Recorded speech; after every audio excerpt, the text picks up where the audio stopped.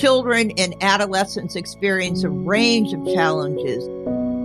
These dear folks are often called 10-second kids in a 1-second world.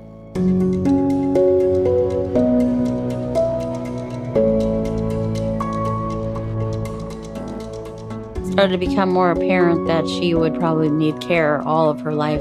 She pretty much needs help in every area. OBGYNs have the rare opportunity to advise women of childbearing age to abstain from drinking alcohol if they are considering pregnancy or are not using contraception.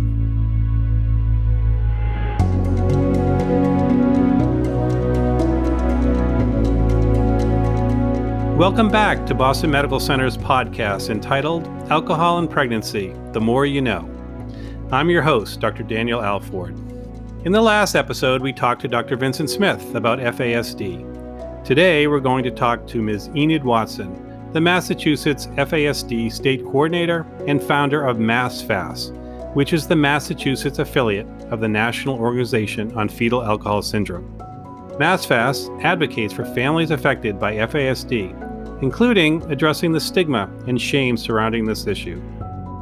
We will also hear more from Carol, a mother of a child who was affected by prenatal alcohol exposure.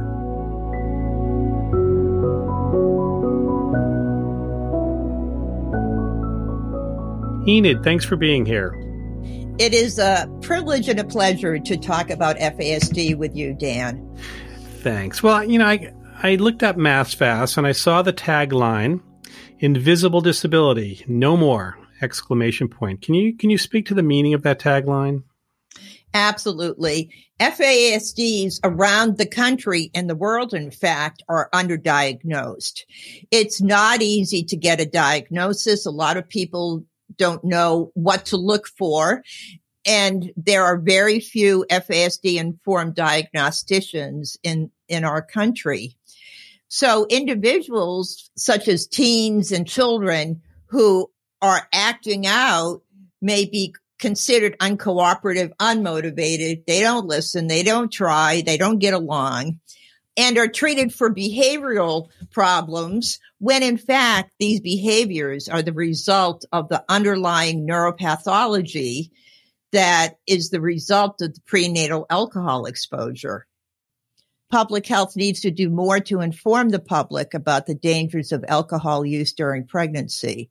For obvious reasons, the efforts are typically on the current drug crisis, opioids or stimulants, marijuana, when in fact, alcohol and tobacco are the two most dangerous recreational drugs for fetal development.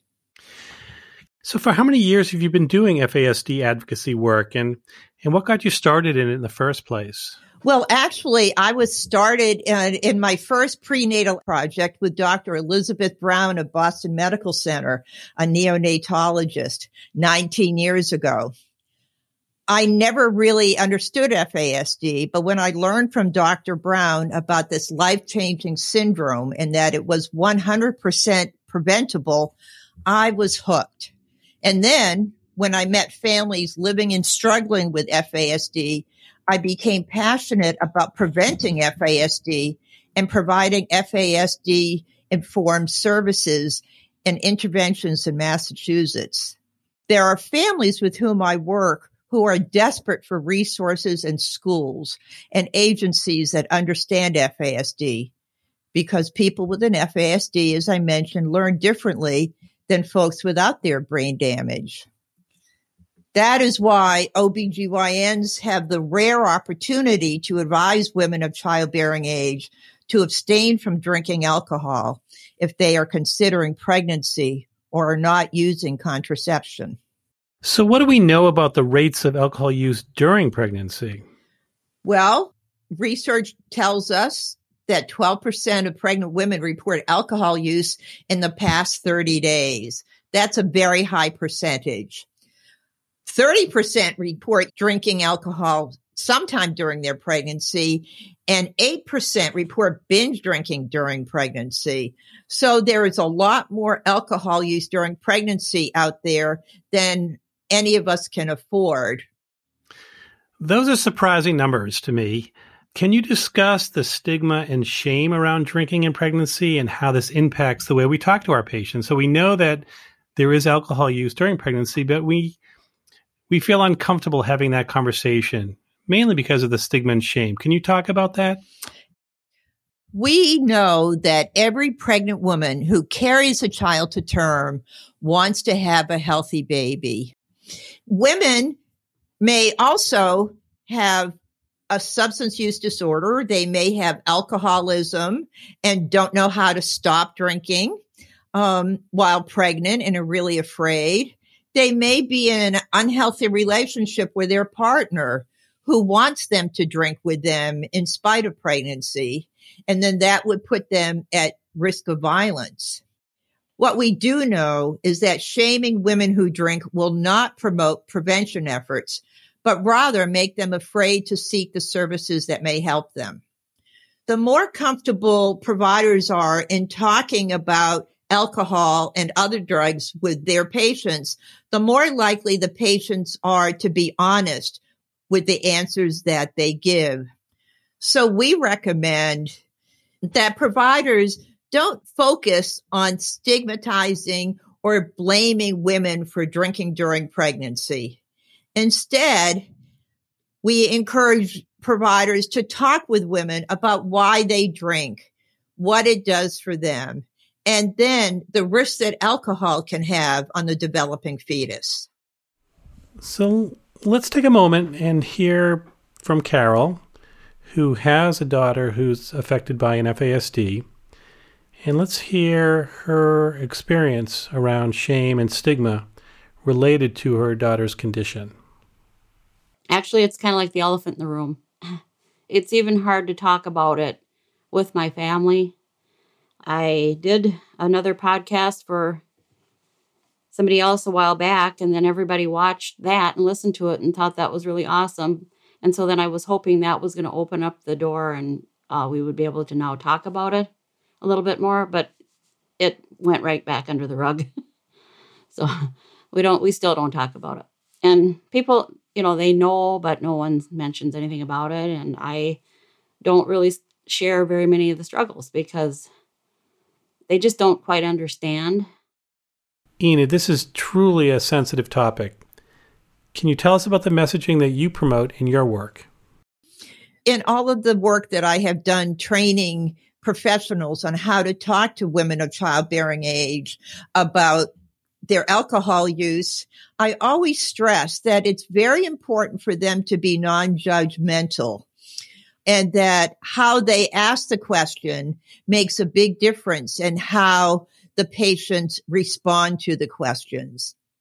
Public health agencies around the country need to provide more non-stigmatizing public awareness of the dangers of prenatal alcohol and tobacco use.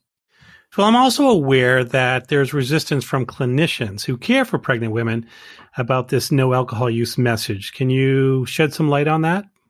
Over my years, I met a lot of clinicians. I have clinicians in my family.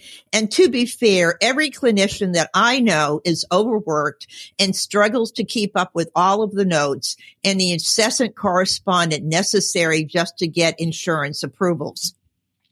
I imagine that this delicate conversation about pregnancy and alcohol is challenging additionally, especially if the woman isn't using other recreational drugs.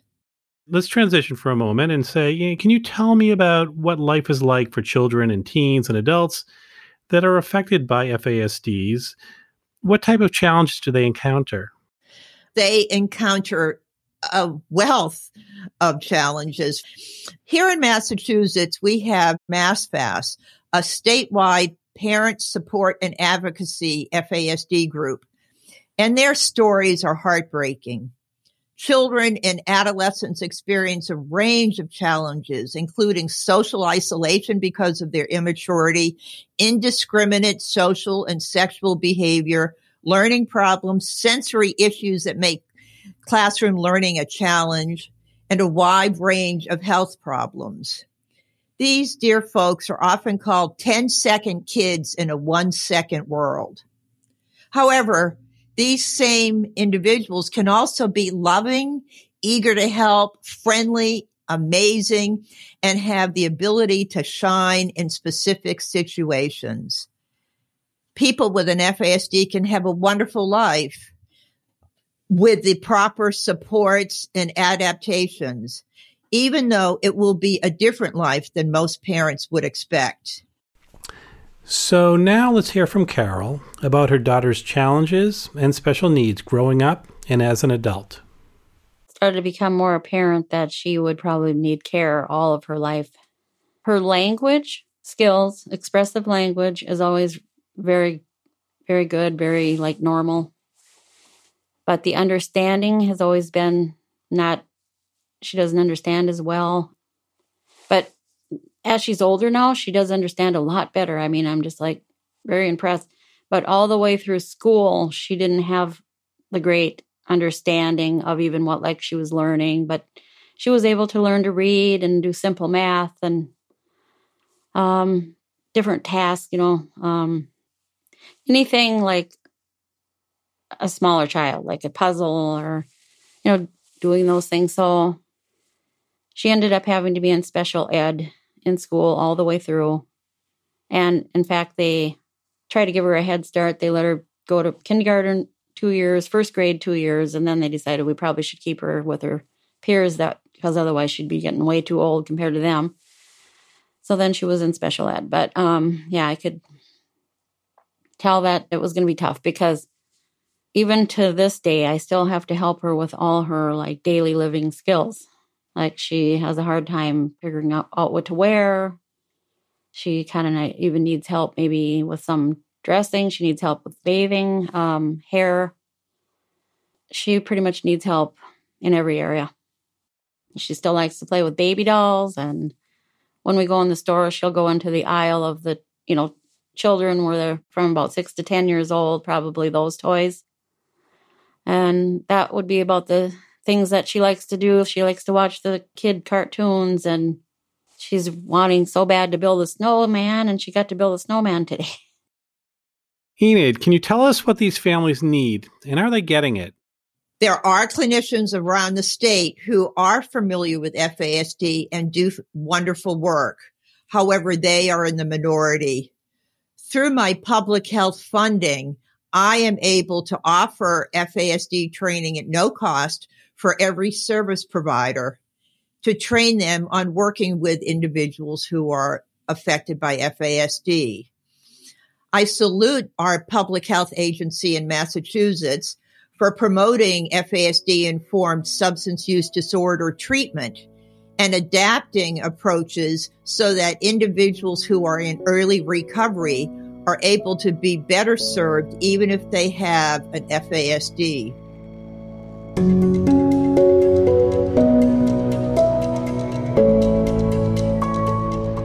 Thank you for this opportunity, Dan, to talk about FASD. And please make sure that everyone knows that there is really no safe amount of alcohol to drink during pregnancy. Well, thanks so much for all the work that you're doing to help patients who have FASD, but also to try to prevent it in the future. Thanks again.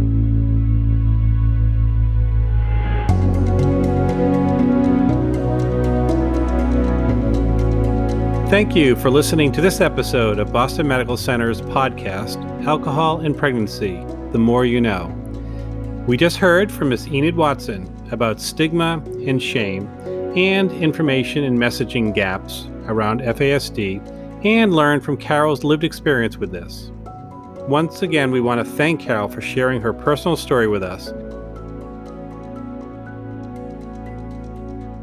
In the next and final episode of this podcast, we'll be talking to Alex Hines from the MassFAS Training and Technical Assistance Program about how to effectively talk to our patients about risky alcohol use and behavior change. If at any point you want more information on receiving continuing medical education credit for this course, click on the link in the podcast description. This podcast was created with funding from the CDC. The content does not necessarily reflect their views and opinions. For more information on FASD, visit cdc.gov/FASD. I'm your host, Dan Alford. Thanks for listening.